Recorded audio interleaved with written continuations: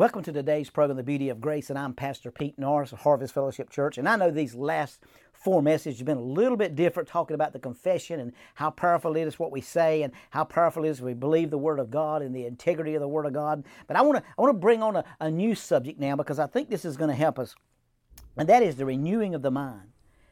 It is only the renewed mind that can grasp these truths. The Bible says in Proverbs 23:7, whatever a man thinks in his heart, that's what he is. I want to ask you today, what do you think? Do you think God heals some folks? Do you think God heals once in a while? But then when you turn around, do you believe God forgives everybody that asks Him of their sins? Yes. But then why don't He heal everybody that asks Him? Well, He had already saved everybody before they ever asked. He's already healed everybody before they ever asked. Your spirit has been recreated, but not your mind. Therefore, it has received all of its knowledge through the senses, so it must be renewed. Now, what you taste, touch, smell, and feel, all those things are the five senses. Romans 12:2 says, "Be ye not fashioned according to this world, but be ye transformed by the renewing of your mind, that you may prove what is the good, acceptable, and perfect will of God." The same truth is brought out in Titus chapter 3, verse 5, and also in Colossians chapter 3, verse 10. "Not by works done in righteousness, which we did ourselves, but according to His mercy, He saved us through the washing of regeneration and the renewing of the Holy Spirit. And that you be renewed in the spirit of your mind, put on the new man, that after God hath been created in righteousness and the holiness of truth, and have put on the new man that is being renewed unto knowledge after the image of Him that created him." This renewing of the mind comes through meditation and acting on the Word. As soon as one is born again, he should ask the Holy Spirit to come in and make His home in his body. Luke 11:13 shows the Father's attitude in regard to this. "How much more shall your Heavenly Father give the Holy Spirit to them that ask Him?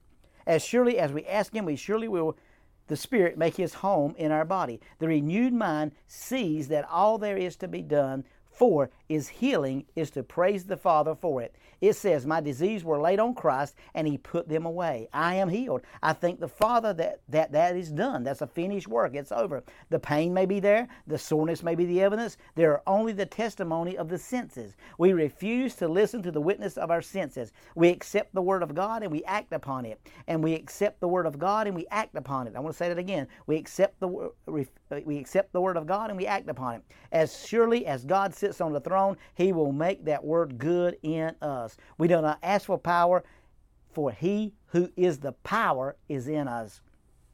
That's why Ephesians 3:20 says, He'll do exceedingly abundantly above all we ask or think, according to the power that's on the inside of us. We do not ask for power, for He who is the power is in us. We do not ask for wisdom, for Christ has made us wisdom unto us. We do not ask for redemption, for He is our redemption. We do not ask for righteousness, because He has made unto us righteous. The faith life is the most beautiful thing in the world. We step out of the old sense realm where we have lived. We have lived with Thomas, he said in John 20:25, "Except I see the hands of the print of the nails, and I put my finger in the print of the nails, and put my hand in His side, I will not believe." Jesus said to him, "Reach hither thy finger and see my hands. Reach hither thy hand and put it in my side, and be not faithless, but only believing."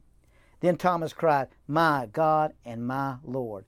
But Jesus said to him, "Because thou hast seen me, thou hast believed. Blessed are they who have not seen and yet have believed." What a powerful revelation. We should not need the evidence of senses. Let us rest on the Word. Ephesians 1:3 said, "Blessed be the God, the Father of our Lord Jesus Christ, who have blessed us with every spiritual blessing in heavenly places in Christ."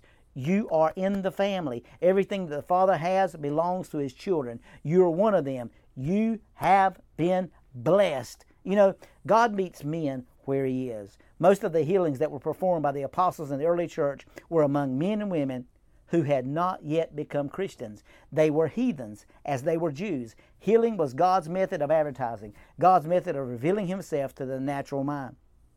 Jesus was an intrusion into the sense realm. The church, the new creation, was an invasion into the sense realm. But today, the sense knowledge, man, have invaded the church and taken the church captive. We need to get a hold of this. The sense realm is the realm of the natural man. That is the man who believes only what he can hear, what he can taste, what he can smell, what he can feel, and what he can see. God's intrusion into the realm of the person is as his son, as head of the church, was a miraculous invasion. In Mark 16:16 through 21 gives the evidence for this. He that believeth and is baptized shall be saved. He that believeth not shall be condemned. And these signs will accompany those who believe. What a powerful revelation that is today. As we begin to walk into a different place with God, into a different level of revelation, we're walking into the fullness of who God is and what He's about. That's the beauty of grace.